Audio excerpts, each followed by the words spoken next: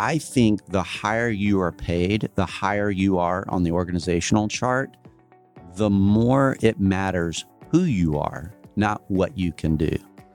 People leave managers, they don't leave companies. And so I had to look in the mirror on that every day and say, am I someone that is worthy to follow? I always said, and I grew up with mentors and people that always said, if you're not willing to do it, don't ask someone else to do it. Hello, everyone. Just kidding. This is Chris Powers, and I want to thank you for joining me on the Fort Podcast. This show is an open-ended discussion and journey telling the stories of leaders, founders, CEOs, and people making an impact through business, investing, and entrepreneurship. We take an unconventional approach that leans into thoughts and ideas that aren't often publicly discussed. We'd love to hear from you at thefortpodcast@gmail.com. Thank you again. Chris Powers is the founder and CEO of Fort Capital. All opinions expressed by Chris and podcast guests are solely their own opinions and do not reflect the opinions of Fort Capital. This podcast is for informational purposes only and should not be relied upon for real estate or investment decisions. So today, could not be more excited to have just somebody that I admire. I can't even explain how much I admire Pete Chambers with me on the podcast today. Pete and I have a very unique relationship, and a lot of these episodes have been geared around a lot about business, how to build a business, how to do a lot of great things in business. And this episode will be similar to that, but in a different way. What Pete has taught me, and I think a lot of folks could recognize this point, is that sometimes it can be all about business and you forget a lot of other things. And so Pete invited me into YPO 3 years ago,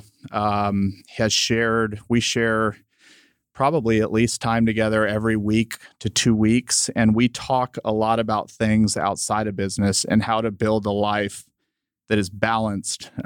Pete recognized really early on in his life that if he was not intentional about his family, about his faith, about things outside of the office, that he might look up one day after having a huge win, AKA maybe selling his business, and look around and have an empty life. And so I think in a world today where it's so easy to get wrapped up in your business and care more about things that you might regret you cared too much about later on in life, Pete has been the model example for me. So we literally meet every Friday, every other Friday. We've gone on retreats together. We've spent a lot of time thinking. And so today's episode will be a lot about the stuff that we talk about, how Pete has kind of set his life up and been intentional from a very young age.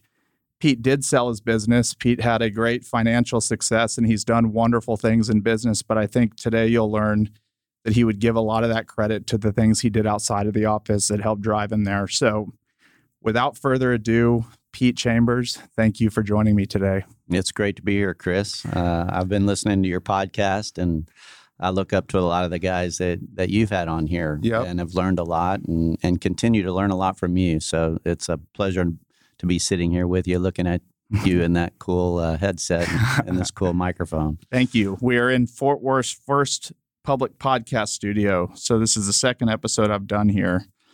So I'm going to start. One of the things that Pete and I started talking about really early on, and it was something that you did intentionally, was you recognized either in your late 20s or early 30s that there were things that there were seeds you had to start planting then in your life that would take a long time to manifest, but it would set you up for what you called the second half of your life, which is kind of call it a post-50 era.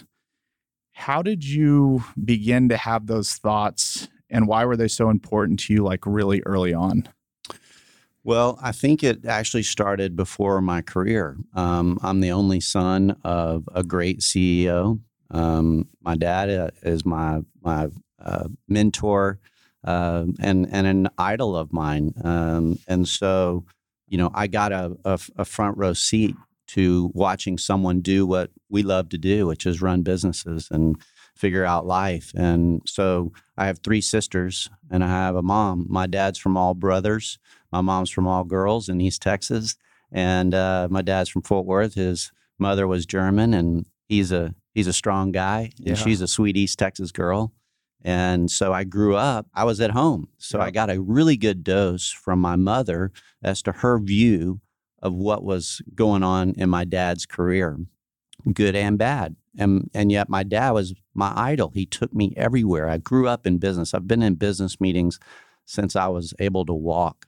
I have pictures of me in plants. I've been playing golf with executives because my dad was kind enough to take me along. I don't know if he had to do that to babysit me or what, but he involved me. And so my opinions started to shape early because the sacrifices that my dad made to build a business and to take advantage of an opportunity that the market was giving him and to live the American dream had some pressure on the home life. Yep. And so I was at home getting an earful from my mother, the good, bad, and ugly. And as anything else, usually the ugly and the bad is what you remember because it was painful.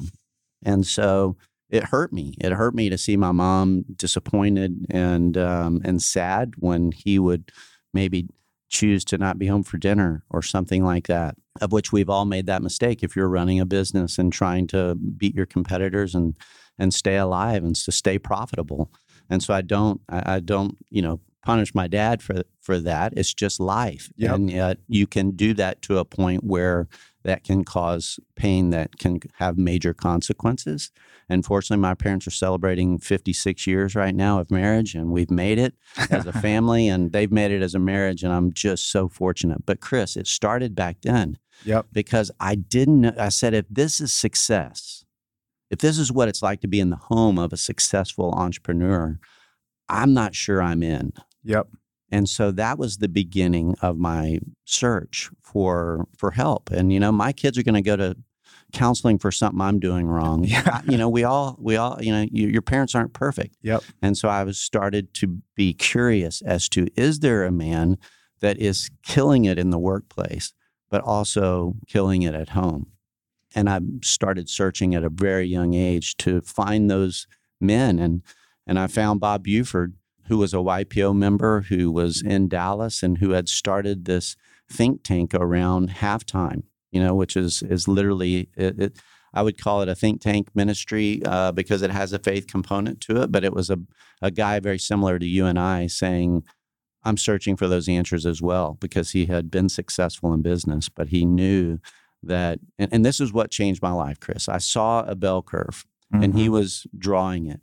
And it was like the entrepreneur was a pilot, on a killer jet, racing up the mountain.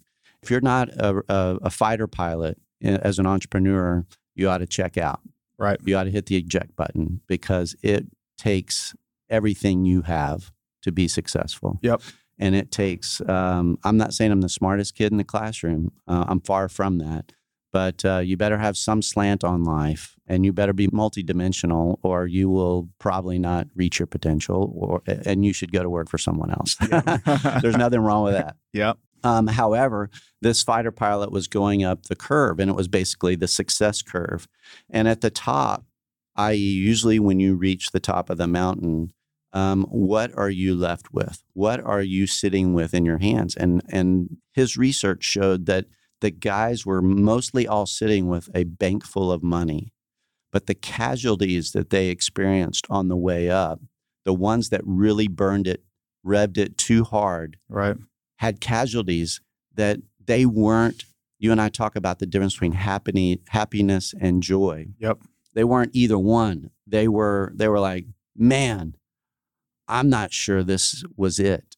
And it changed my life. And I set out to say, well, why do you have to wait till you're successful and rich because you have time and freedom to figure these things out? I think most of those guys would rather, they gave half to their ex-wife anyway. Right. So go back down the curve. If the success and the top of the money chain was up at the top of that curve, go back half anyway, because that's what they ended up with. Right. Would you rather have 50%, a happy wife, a happy God, a happy wife, and a relationship with your children? And I think for me, that was my goal. And so that's what I set out to try to accomplish, because I knew the end already Right. was not successful for those guys. And so I'd be a fool to repeat it. And so when you met Bob or you sought him out, what was next? So you found this guy that had done this bell curve, and like we've talked about so many times, you've gotten to the top of that bell curve and everything beneath you is a disaster, but you have this pile of money and you realize that that's really not making you happy either. What did you do once you sought him out, and frame it in a way that for guys that are at a similar age, late 20s, early 30s, like what should they do if they find their Bob Buford, or what can they be doing?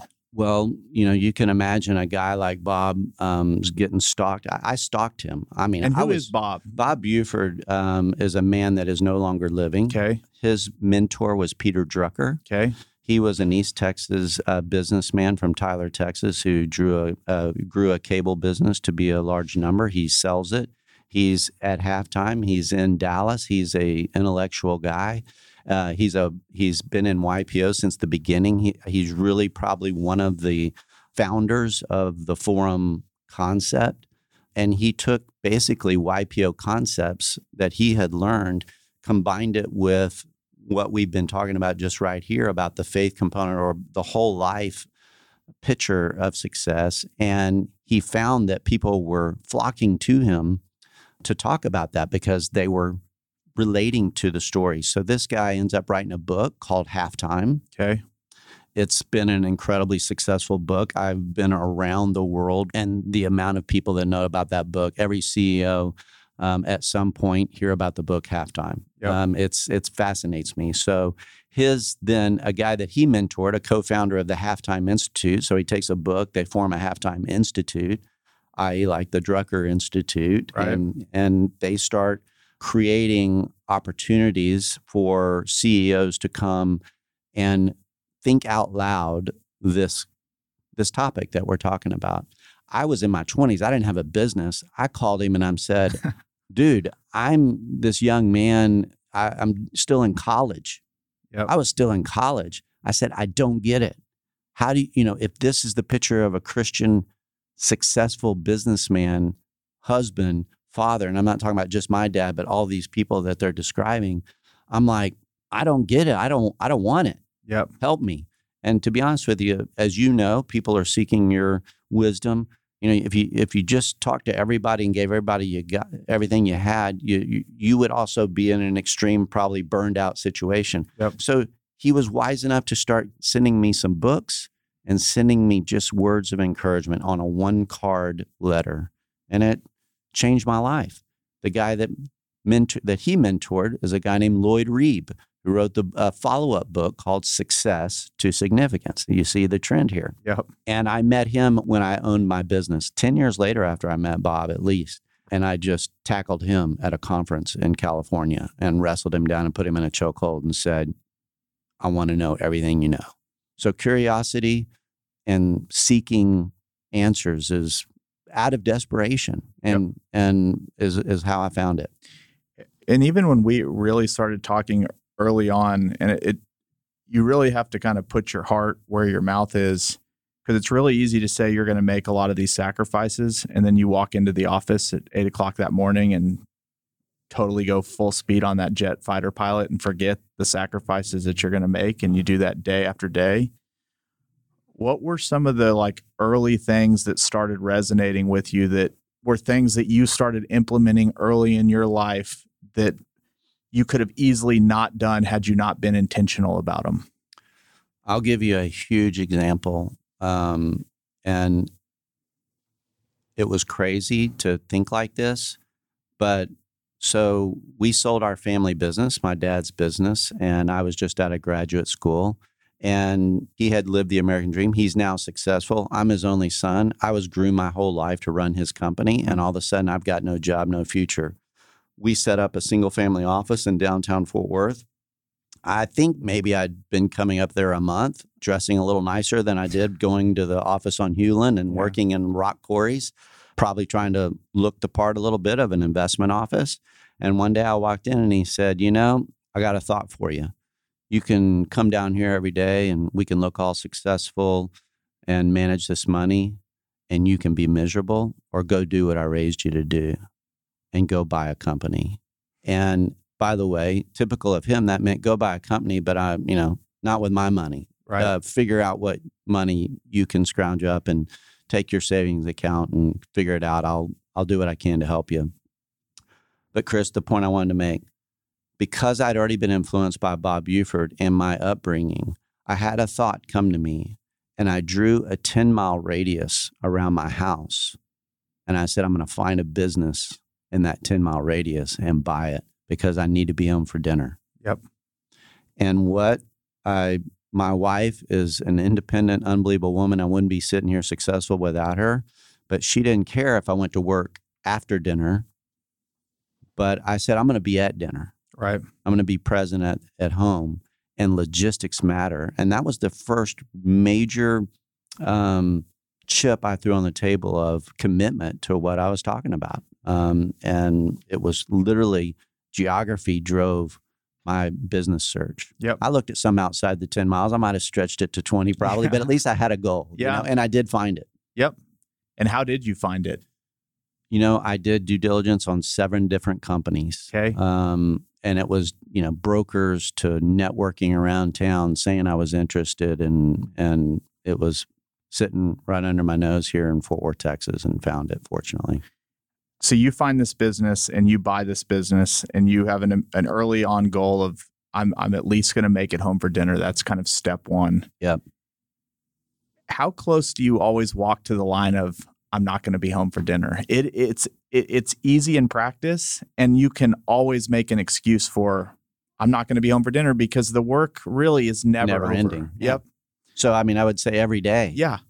It's a struggle. It's every day. It's not as easy as said and done. And it's another thing to go home for dinner and then not be present at dinner. Yep. And I got scolded many times from my wife that, well, thanks for being here, but you're not here. Yeah. So, you're like, well, I'm better than the other dude. I know. But that's still not good enough. Yep.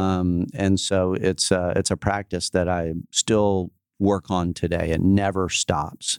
Your priorities may be there. You may be intentional. It's another thing to execute it with authenticity and the right attitude in the different segments of your life. One of the things that you have successfully done, which I think is something that a lot of business owners, especially Christian owners, struggle with, is allowing their faith to help guide how they run their business. Their faith doesn't sit kind of on the side for Sundays and then they run their business during the week. I know I struggle with it all the time. What are some things like, how did you approach using faith in your business? And how are you intentional about that? You might be surprised. I took a very, I wouldn't say it was passive, but I think to be in the business world today, you have to be open. It was not, for example, I didn't just hire Christians. Yeah. I prayed before the company meals, but I said, you can pray to whoever, whatever you want. I'm not here to tell you that, but this is who I'm praying to. And actually, so I'm the guy saying the prayer. So but again, you're free to think how you want to think. So I say that to set the stage for it was not a evangelistic Right. effort with mouth. Yep. I wanted, a man told me that you hear the walk your talk. That, yes, that's one. The other one that I love is that it's caught, not taught. Yep. And I knew I never wanted to be hypocritical. And while the Lord sees me as a saint, I know I'm a sinner. Yeah. And so I never want to overstep that bounds here on earth with someone and where I would misrepresent the Lord in any way. However, I made it very clear that I use the term oftentimes, hey, your CEO is Forrest Gump. Yep. He's not the smartest guy in the class. We have competitors with more money, with more smarts. They live in a bigger city where businesses are just admired more because they're from New York or San Francisco or whatever. And we're sitting here in Fort Worth, Texas, and I'm scared to death. And so I'm just being honest with you. I want all the help I can get. And so we're asking God for help. Yep. And I just used honesty and transparency. Yep. And I also hoped to model what a man of faith looked like. Again, was not perfect, but it was very clear what I was trying to accomplish, to the point one day later in life, we had a major setback. Our building caught on fire, and I felt like I was being jobed. I'm like, okay, God, I'm trying to be, different. I'm trying to honor you. I'm trying to be a man of integrity. And I've got all these darts being thrown at me from the competitors and everything else. And, people wanting raises, all the things, the pressures that you have, a wife wanting you to be home and be present. And you allow my building to burn where I don't even have a place to make a living. And I remember being, doubting and being mad. So through the process, I had our pastor come out, Ted Kitchens, and I wanted him to just hug on me and cry on me, and say, poor you. And he walked through the fire and he looked at me and he said, you know what, man, you're just going to have to suck it up. And I said, that's not what I was really wanting to hear from you. And it was the best advice I ever had. But I brought him in front of the whole company that day. And I said, you never met my pastor. I don't talk about my pastor, but I want you to know I don't have a board. Yep. But I report to this man. I basically submit myself under him. He is a mentor of mine, and he's someone that is a leader in my life. And those kinds of moments in the business, man, the people are like, what? Yeah. But wow. And when I left that business, those were the things that people remembered. Yep. And I think you set that stage kind of perfectly for my next question, which stems off of a quote that is your favorite quote by Robert Greenleaf: to be a great leader, you must first be a great follower. And I think one of the things that not only have we talked about, but continues to come up when people talk about you is being a model for kind of servant leadership, which I think is another representation of your faith. Again, the idea in talking about this isn't for people to think they have to go have this evangelical company where Bible scriptures are written all over the walls. In fact, you don't have to mention it at all, but you lead by your actions. And again, it just comes up over and over is your kind of belief in servant leadership. So I wanted to dive in, like, what is servant leadership and what does that mean to you? Well, first of all, it kind of just, maybe this is a little bit of a sidetrack, but when I talk to the leaders in my business and when I talk to guys like you, I think the higher you are paid, the higher you are on the organizational chart, the more it matters who you are, not what you can do. People leave managers, they don't leave companies. And so I had to look in the mirror on that every day and say, am I someone that is worthy to follow? Mm-hmm. So I think that's key. Yep. But I would come back to say on servant leadership, and again, I always said, and I grew up with mentors and people that always said, if you're not willing to do it, don't ask someone else to do it. So I grew up, watching leaders pick up the trash on the company tour. Yep. And so how can you expect your company to pick up trash? And I say, if they do the little things, they're going to do the big things. Right. And so seeing a leader be the one picking up the trash, usually you can look through the organization and they're going to have a servant's heart. They're going to be humble workers. And so it's just, again, you can look at Jesus, you can look at a lot of great leaders, and they were known for, when you were in their presence, you didn't feel like they were looking down at you. Right. And so that was huge for me. My dad was like that. I used to watch, I'd be working in the plants and he would come through, and I'm in a faraway city, and he would come through and they'd say, man, the morale for 6 months after he leaves is up. Yep. And it's because he went to the guy that was sweeping the floor, and that guy felt like he was right there at his level with him and appreciating him. And he followed Ken Blanchard's number one statement that was imparted to me as a leader. And he said, catch people doing something right. That is a much better philosophy than being someone that sets a bar and is looking for ways to hammer the people for what they're doing wrong, yep. thinking that that's going to get them to the edge of to the point of success. And so, I think all those features, and again, take away the Jesus is God component.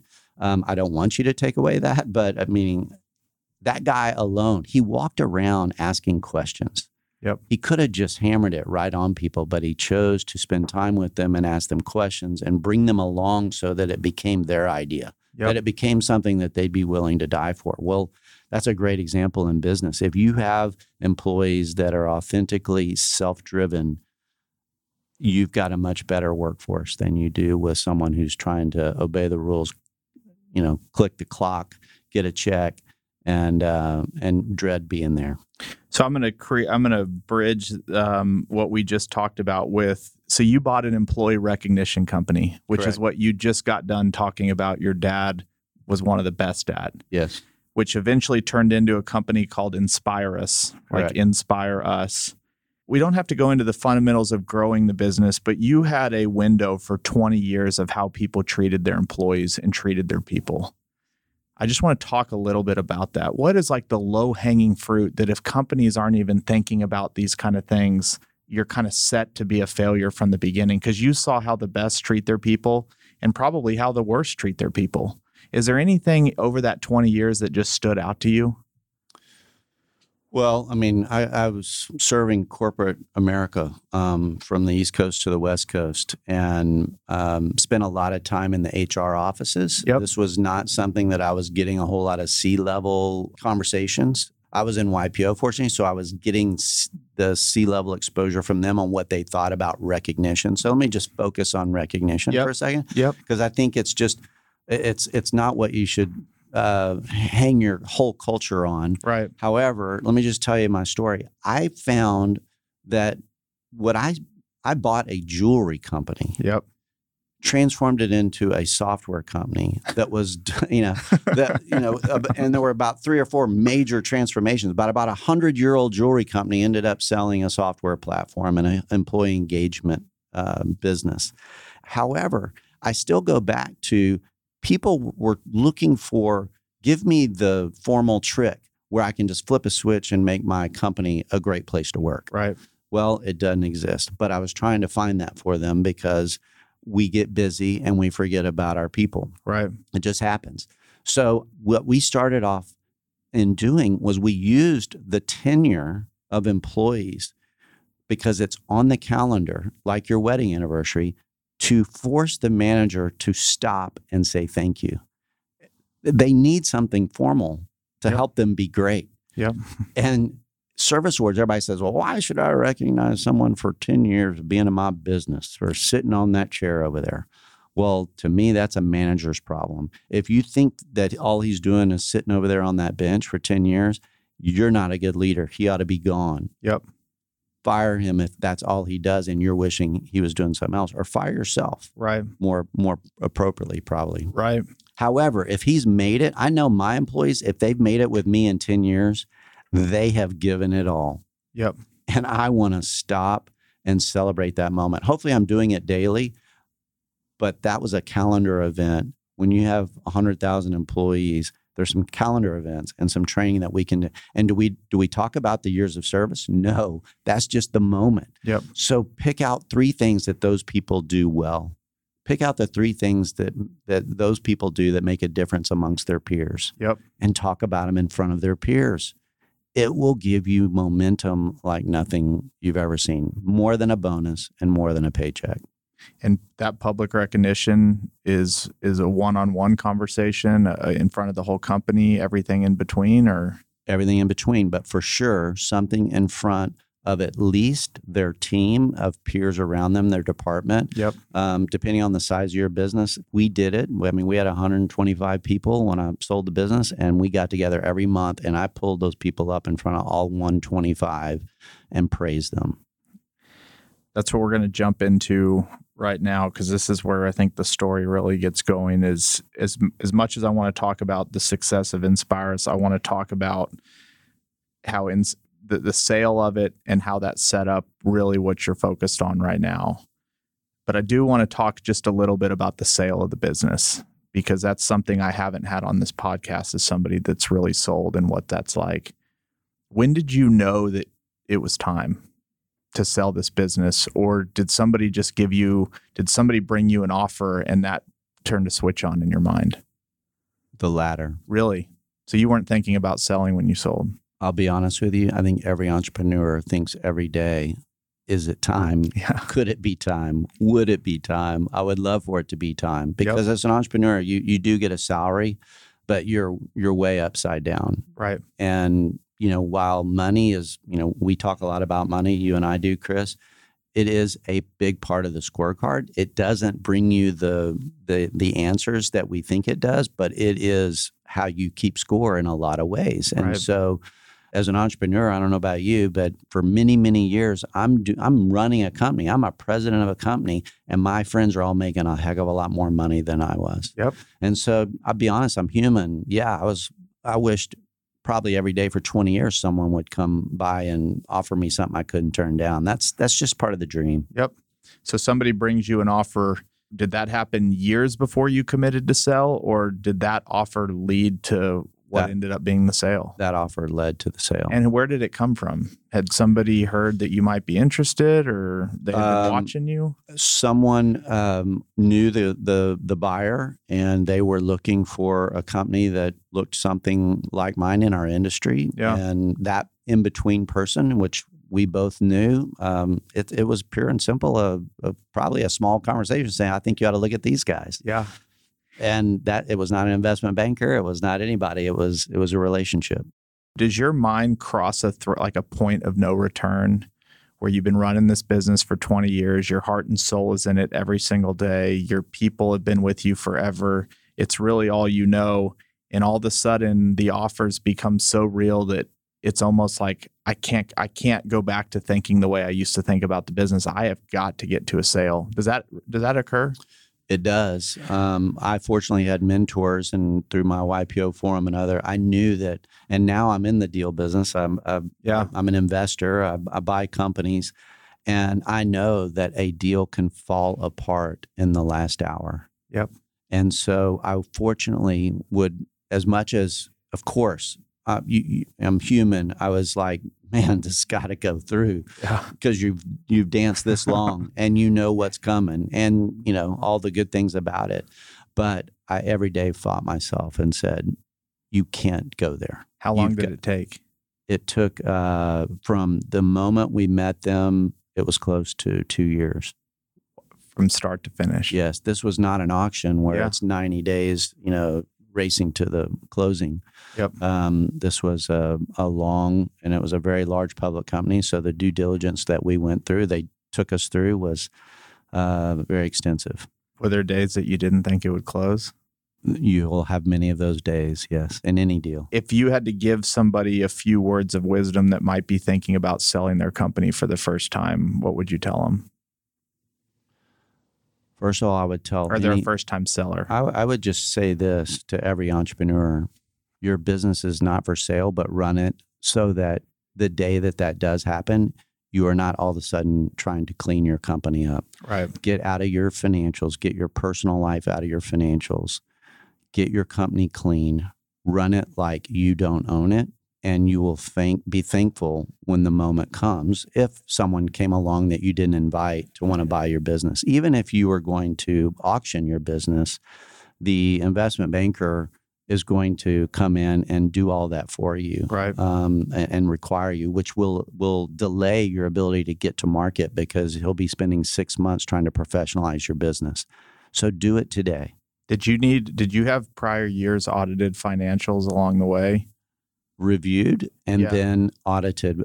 Fortunately, one of my teammates at the end there had investment banking background, and he said, but it's not easy to say, well, let's just throw down $50K to get our business audited in case we sell. I could spend $50K on writing code and get a lot more for it. Right. We fortunately made that decision, and it was the right one. So you sold your business in 2016, and I'm going to read your mission statement, which is really what you're hoping to accomplish the second half of your life, which is to use my leadership experiences, my network, my financial blessings to serve high-capacity leaders in thriving organizations. Let's talk about that. How did you come up with that? And was that something that you knew immediately that you were going to do as soon as that was a mission that you were on prior to selling, or did that take some reflection now that you didn't have an office to show up to every day anymore? It took a lot of reflection. While that sounds like one long sentence, it started off with probably literally a year worth of coaching and a lot of drafts and a lot more words and a lot more pictures and a lot more exploring. Yep. And the goal here is to get it to the fewest words so that I can remember it and actually live by it. And so I love reading that sentence. Thank you for reading it. It sounds really good. Yeah. And I love trying to live it. Well, I'll talk about kind of two things. We'll talk about what you built was a roadmap. So one of the things you've told me is it's really easy to like say all those things and this is what I'm going to do. And this goes back to just business. It's very easy to say things you're going to do.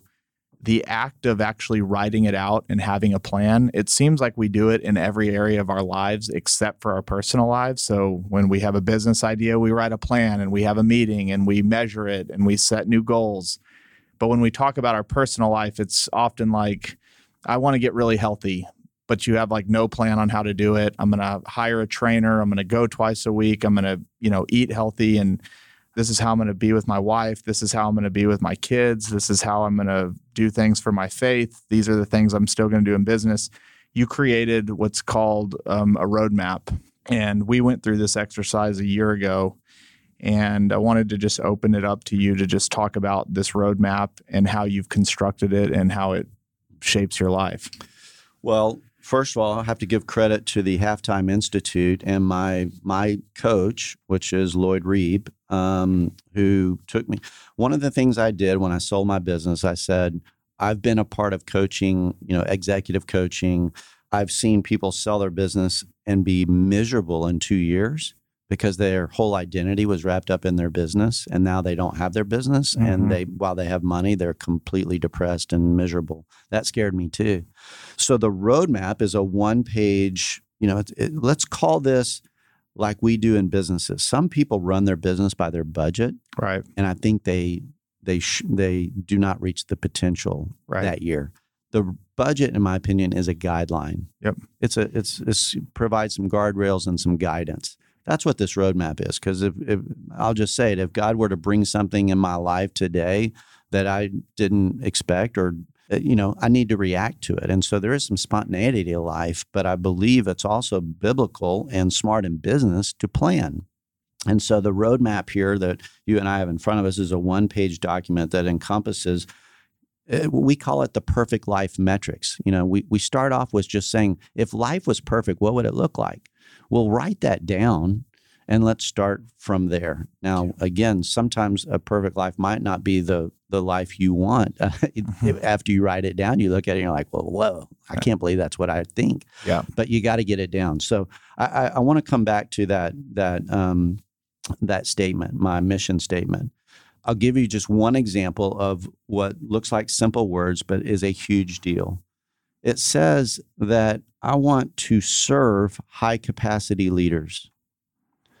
Well, that word was a huge struggle because sure enough, as I sit on boards, which I do very little of, I don't want to sit on a lot of boards, but as I get involved with businesses and I get involved with any kind of organization, whether it be profit or nonprofit, you sit in that room and you come up, you've had good experience and you're maybe a decent business guy, you come up with some great ideas, and then all of a sudden all the eyes start looking at you and they say, would you run it? Yep. And so the word serve is huge because I want to serve high capacity leaders, not be one. Yep. I am done. I've just made a decision. I am not going to be a CEO of a business again. I want to serve CEOs of businesses. I want to invest in them and I want to serve them to reach their potential, which will be, if it's good for them, it will be good for me from an investor standpoint. But I want to do the same thing that I do with you. It's not just about business. It's hopefully I can influence their life. Yep.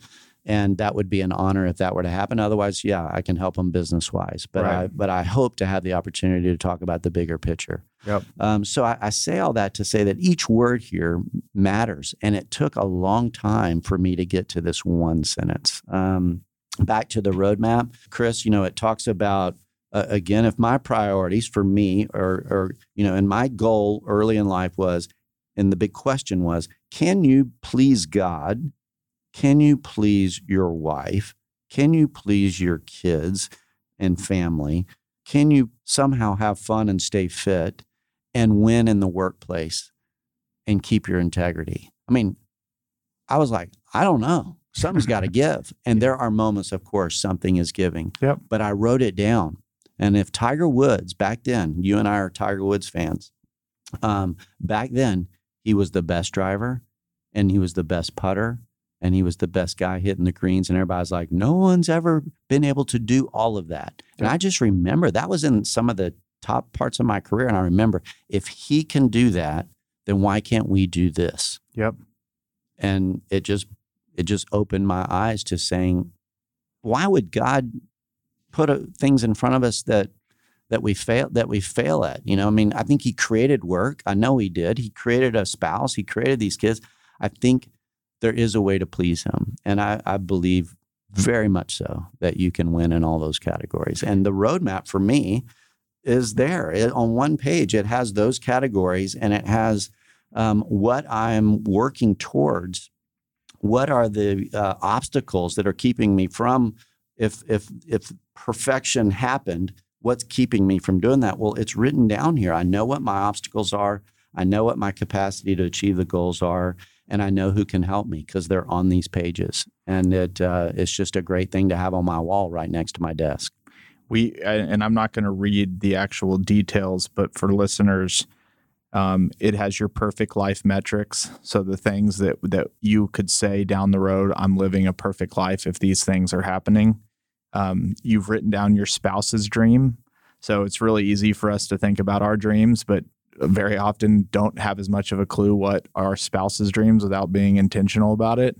And then you have a vision for your family, and that kind of headlines the paper, the sheet. And then you have your action areas.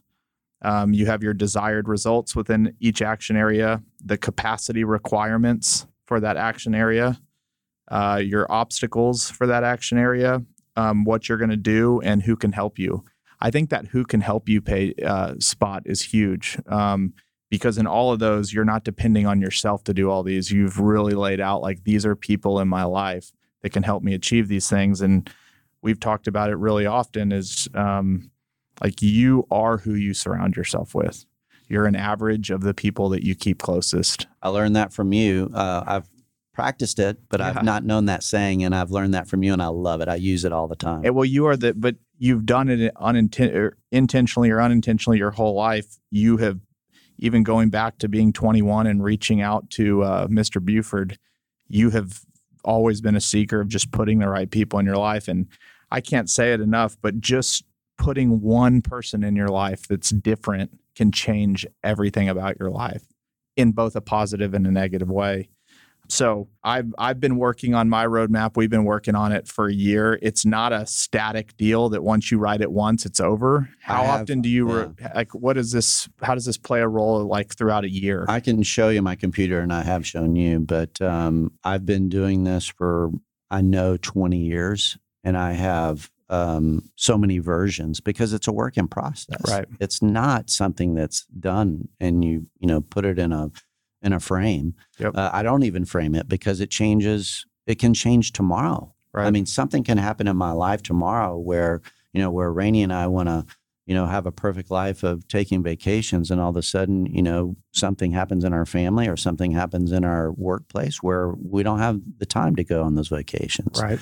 I don't know if that's a good example, but you have to, this is a guide. Yep. So a question on, you now are, would you call yourself a partner with the 100X Forum and Halftime Institute? So you lead a forum of how many guys? Our current forum is 6 men. Okay. So you have 6 men, and you have created this forum, and it's a 12-month program that kind of goes through, and I'll read it, 12-month journey that includes a confidential and exclusive peer group of high-capacity leaders, personalized individual coaching, and a proven process for gaining clarity and leverage in the second half of your life. I'm not asking you to tell personal details about anybody in your forum, but you've been around this world for over a decade.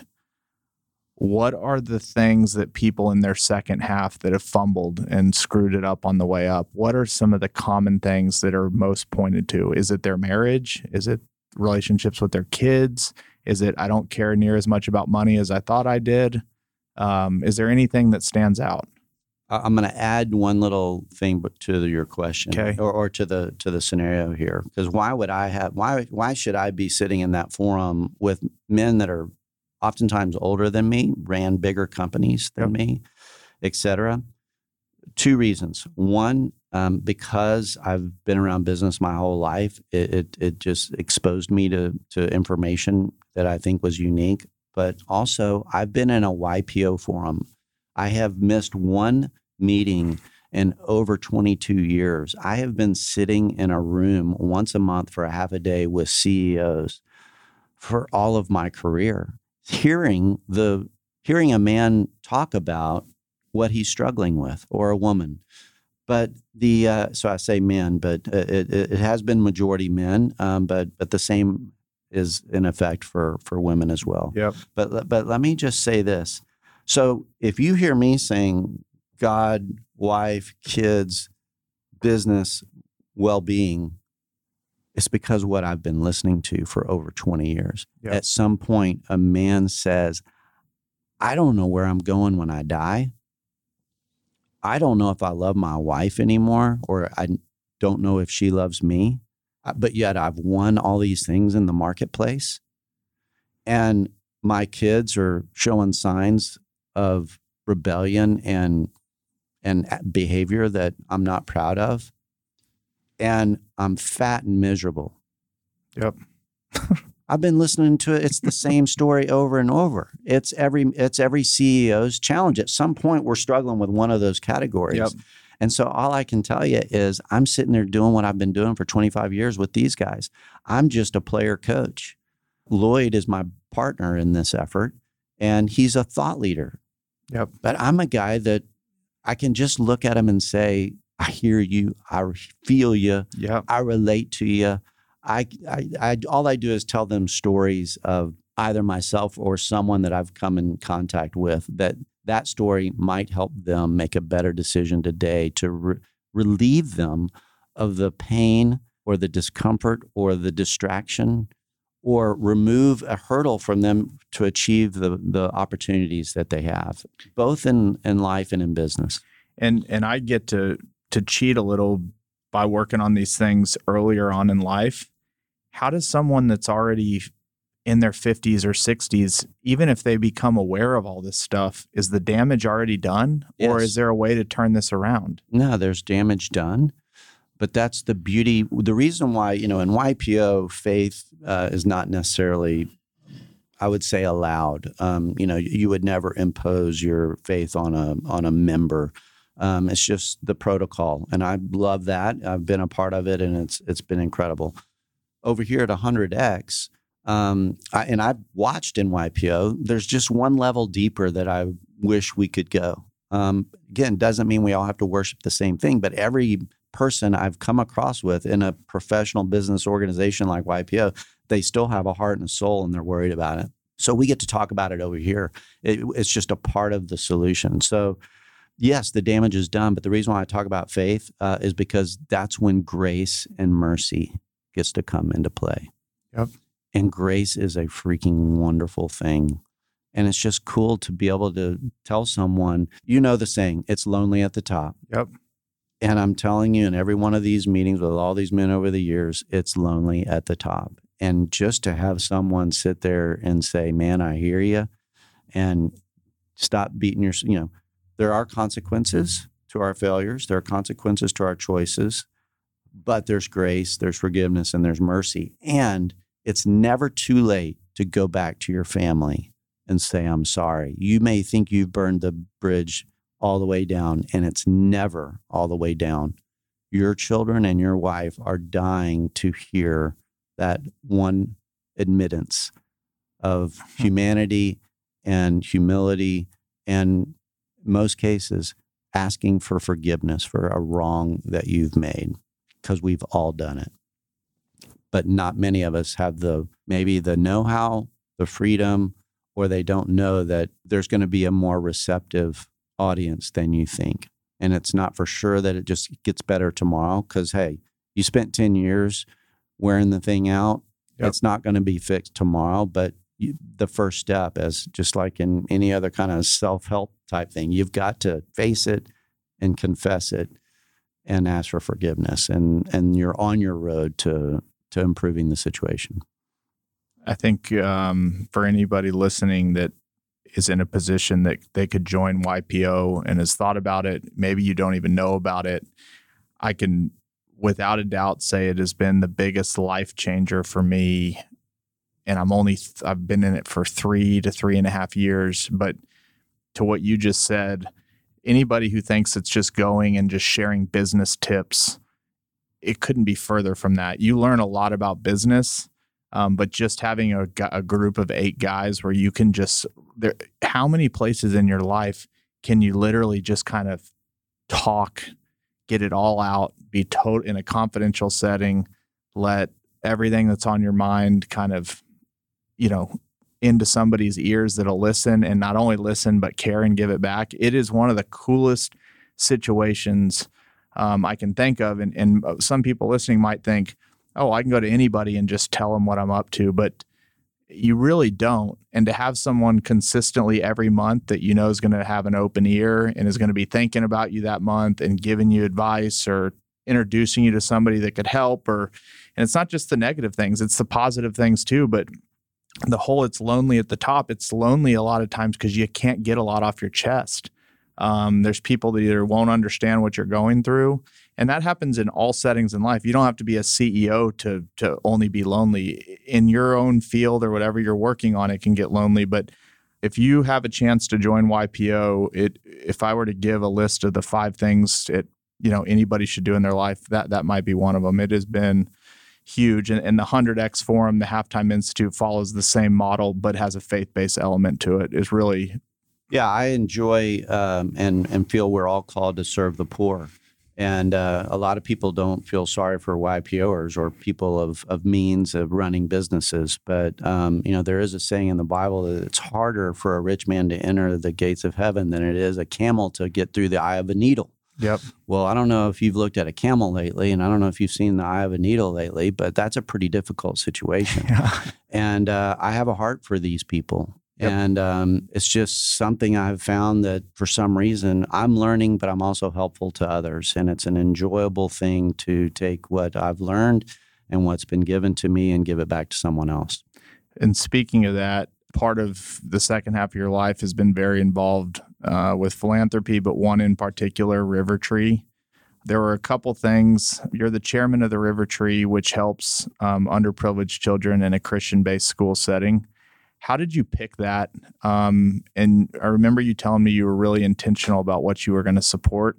Just because you had made money from selling your business didn't mean everybody got a check. You were really going to focus in on something that you could have an impact. Why was this the big thing for you? Well, it even ties back to my roadmap and my experience with listening to men that are transitioning into midlife. Oftentimes they look at their wife and they're 50 years old and they said, she's been hanging out with the kids, I've been working, and we got nothing in common. Yep. Well, as I was transitioning out of my business, by the way, the day we sold, I came home, we've closed, we have a bank account that looks a lot different. And I come in looking like King Kong. We've won, honey. Let's go. Anywhere you want to go, let's do it. It's Friday afternoon. I just had the biggest day of my life. And I said, let's go. And she says, we're not going anywhere. I didn't sell my company. Yep. I'm like, you didn't what? And she's like, we still have kids at home. We've got 2 more years. And I just said, oh my God. And I'll never forget it. It was about an hour later. We were sitting at the high school football game. We didn't go anywhere. We went right to the high school football game. And I was like, you know what? I'm in a waiting period. I'm waiting for my wife to finish her job. Yep. But part of what she was doing for a living was working within River Tree Academy. River Tree Academy is a privately held school in an African-American community here in Fort Worth, Texas, called Como. And it is literally about 2 miles. It's two of your drivers and a 9-iron from Yeah. our house. It's so awesome. I've done missionary work in India and other places around the world. And it is so cool to just be able to drive 5 minutes and be in an opportunity challenged with what that community has is as big a challenge as anything I've seen in the world. Poverty to broken family to education. And again, remember, I'm not the smartest kid in the class, so why would I be involved with a school? And it's just because that was an organization. I'm not a startup entrepreneur, Chris, as you know. I'm someone that sees a good idea is going, and then I help them get it to where they want it to go. Yep. That's what I did with my business. I didn't start this company. It was moving, and I was capable of fortunate enough to take their idea and actually make a business out of it. And so the same with the school. So my wife's working in the school. She's the volunteer coordinator. She's doing a full-time job for them for free. She's bringing in all of the volunteers to the school every day, 120 people a week. She schedules every minute of their time there. And that's a lot of emails and a lot of scheduling. However, because she's involved with a small organization, she hears their need. And I'm coming at them. By the way, all of a sudden, when you sell your business, all of a sudden people start inviting you to be on boards and do certain things. So success does bring all of a sudden a spotlight to maybe this guy is worthy of hanging around. Is it because of his money or his talents? I don't know. I hope both. Yep. Well, in River Tree's sake, it wasn't the money because we were already supporting it. There was an opportunity for me to help the organization. And what a cool thing to be able to serve alongside of my wife, serve the founder. Again, I'm not the leader of that school. I'm serving the founder. The founder is a man I respect with everything I got. He lived in the community. He moved. He has skin in the game. And just something that like you and I think about every day, like riding a bike, running an organization, I was able to help him with. And I hope it will be rewarded greatly for the school. I'm enjoying it. It's a big part of what I think about. It's a big part of what I do with my time. And I hope one day, again, my kids will be able to say we were a part of that as a family and that we influenced it for our city. I love it. And you've been intentional that there are a lot of problems around the world, but there's also a lot of problems in our own cities. And there's a lot of stuff that you can do. And I'm going to pivot a little bit. We haven't talked about being a father. So you have 3 daughters. I have 2 daughters. I get a lot of advice on how to be the father to girls and even what you can do when they're 2.5 and 6 weeks old. You worked on your marriage, you worked on your business, you worked on your faith, but a big point of our discussion has always just been being a father. What are things that you did throughout time that helped you get more time with your kids, which always seems to be super fleeting, like you're checking all these boxes? One of them was you took them on father-daughter trips. Explain why that was important and what that means. It was just a tip from a YPOer in a forum meeting. Yep. Guess what? There it is again. Mm-hmm. And one of my biggest insecurities is, can I be a good father to 3 girls? Yep. I don't have a son. I have this incredible relationship with my dad and my mom. But this is an area that I was worried about. Could I be successful? And that trip, as an example, was, and again, you look at these people to help, go find a mentor, go find a dad that's you feel has done it right, and ask him questions. That's all it was. I just asked the guy, well, so what are you doing? He goes, have you ever heard of a father-daughter trip? I'm like, well, they're so young. He's like, hey, the zoo. Yeah. And then one day it was New York City. Yep. And what happened to me in those 24 or 48 hours was, because again, I'm at work, I'm trying to be a good husband. I would not say I won the award for the amount of time I spent with my daughters. I don't know what my scorecard would be if I asked them. I do ask my scorecard. It wasn't about the amount of time, but those are moments that were so big in building my relationship with them that time was not a factor. It was the quality of that time. And so I highly recommend it. One of the things that I've talked to you about and I've talked to a forum about, there's kind of 2 best practices that I learned from men over years is, 1, take your wife once a quarter, get her away for a night. And you're like, well, she doesn't want to leave the kids. Well, my wife didn't either. Yep. They're maniacally focused like we are in our businesses. Yep. And they think that would be not being a good mother, getting them away. But if you don't keep your relationship hot, one day it won't be. Yep. And the kids are gone. And all of a sudden, that's the scenario of, I don't know my wife. Back to the kids, it was creating moments. You and I talk about, again, it was kind of back to golf. But how can you talk to PGA golfers and they talk about giving themselves an opportunity to make a birdie, Yep. which means hit the middle of the green and putt to the corners, whatever it may be in that day's round. But for me, it just hit me between the eyes. And I'm like, what am I doing? I got to get on the green. I got to get on the green with God, because I'm not naturally waking up loving reading the Bible and being this long prayer guy. And all, I can't remember scripture. I can barely remember, names. So I feel like I'm just a bum. Yep. But I got to put myself on the green. So I get myself into studies or get around mentors to help me. Same thing with my girls. That was getting on the green. I know how to take a trip.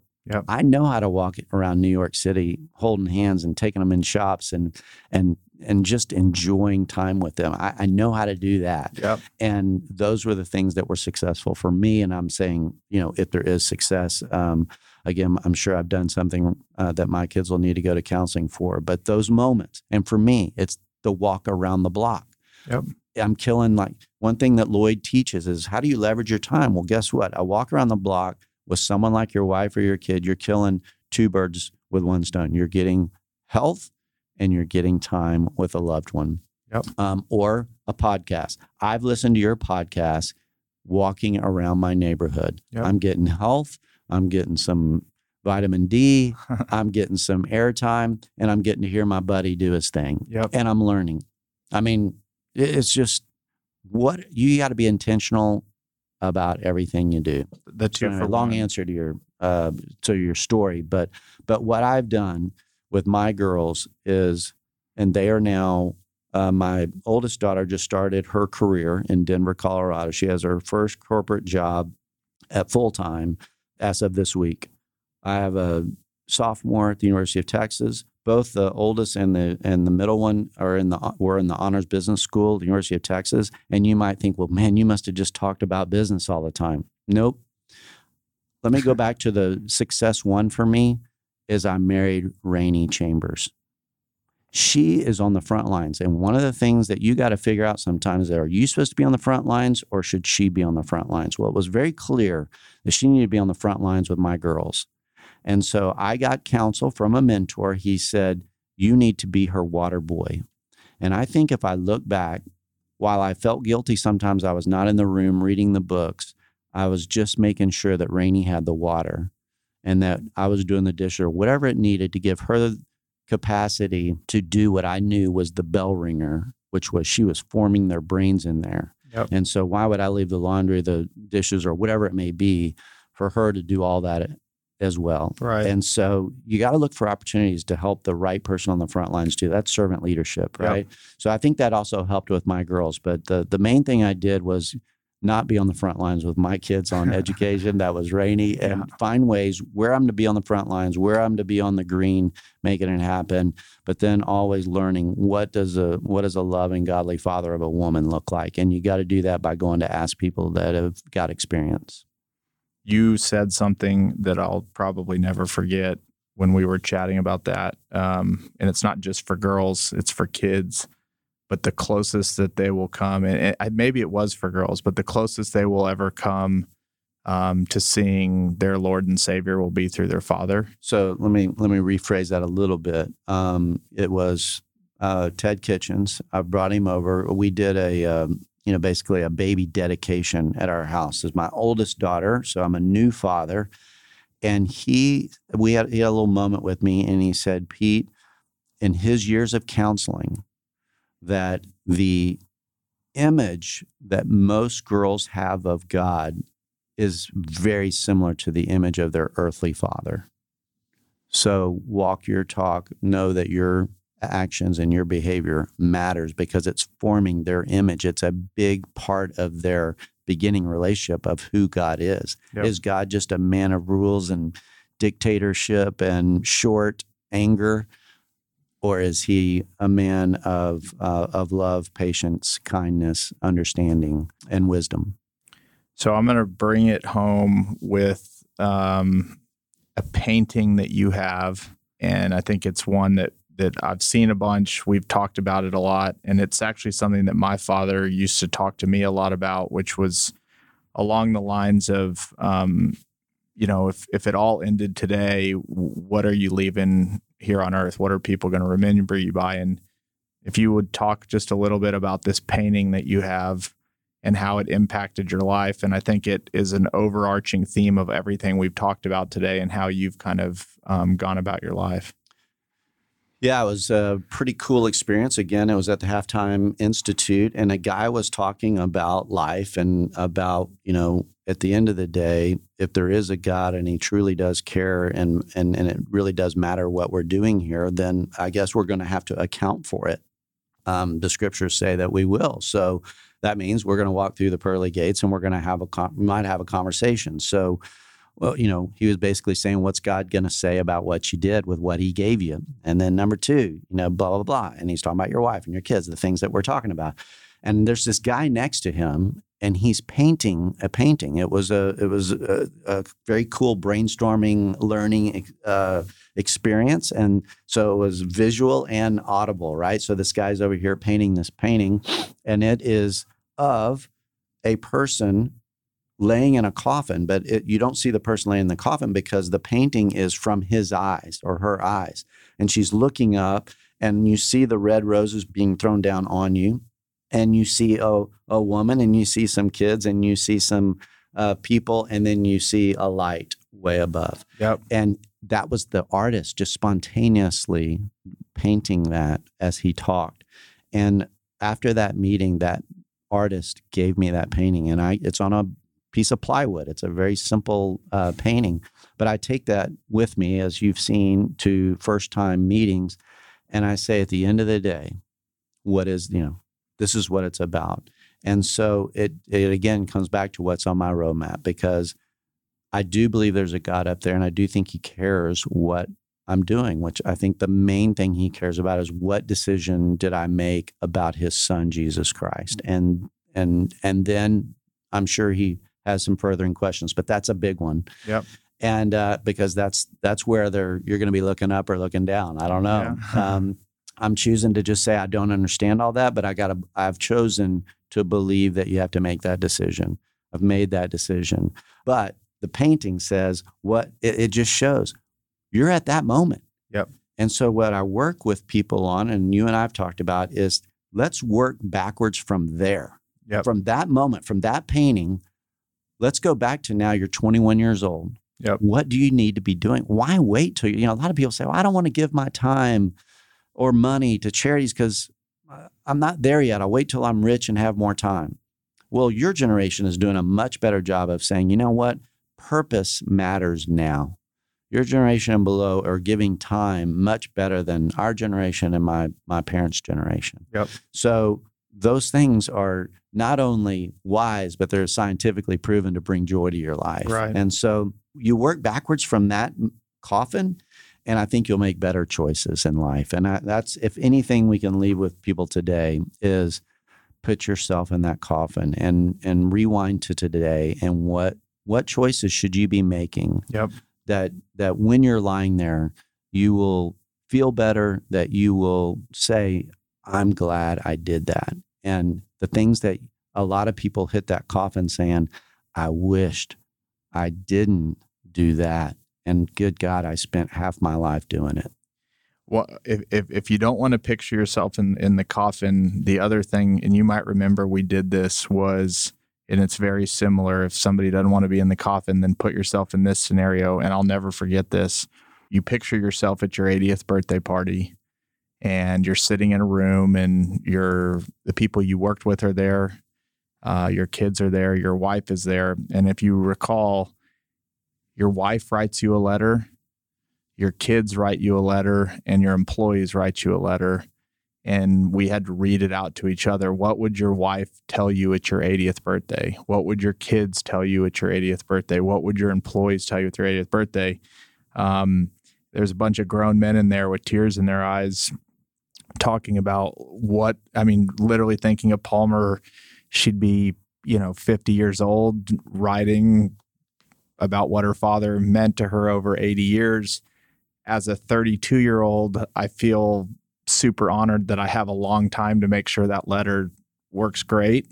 This lesson wasn't given to me when I was 79, and I have to change everything by 79 to 80. But, stuff like that can sound cheesy or corny, but if you really put yourself in that situation and you really put yourself sitting in a room with everybody important there writing you a letter, it'll have a significant impact on you. Maybe in that moment something won't change, but if that's something that you think about on a regular basis, I just don't know how it couldn't change your life. And so the good part is, every day we have an opportunity to change the way something was the day before.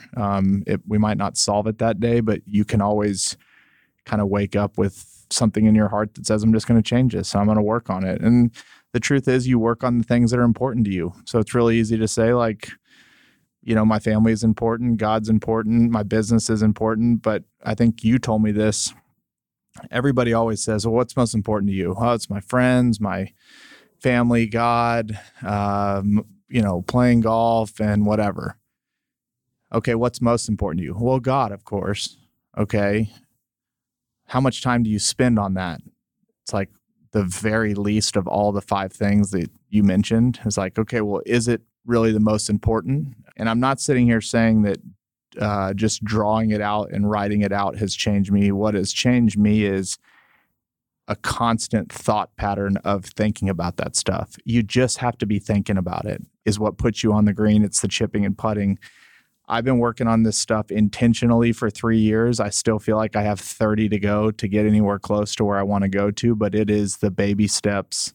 It's being super intentional. And this episode and just all the time we spend together is super impactful because it's not a one time I'm going to think about it and do some things. It's a lifestyle, and it's hard, and it's not always the most popular lifestyle. And there's things you're going to have to give up in your life. I literally couldn't imagine doing it any other way at this point. And I thank you a lot for that. I thank my father. I thank people that I've put, around my life, but it has been an intentional deal. And I know there's just a lot of people that struggle with similar things. Right on, man. They call it the road less traveled. A statement I love is the art of great positioning is sacrifice. Yep. What are you saying yes to so that you know what you say no to? Because to accomplish this, you're going to have to say no to a lot of things. Our fleshly desires, our passions, and our ability to get invited to everything under the sun. There are distractions hitting you all day, every day. And so something like this has just helped me work through those tough days. And so I wish, hopefully we've helped someone today think about a few things that would just make their life better. We're all in it together, and there's 100% chance that we're going to die. Yep. And so you do need to think about that. But I can tell you, I just put an 80th birthday together for my parents this summer, and that birthday does happen. And it's your choice as to what it's going to be like. Yep.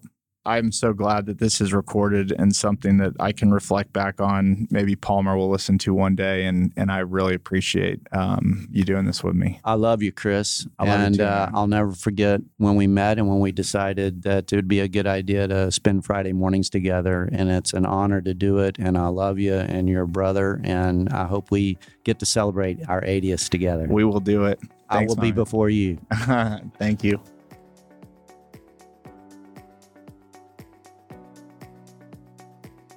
Hey everyone, it's Chris here again. Thank you so much for joining me on this journey. If you enjoy the show, please subscribe to us on iTunes and leave a 5-star rating or write a quick review.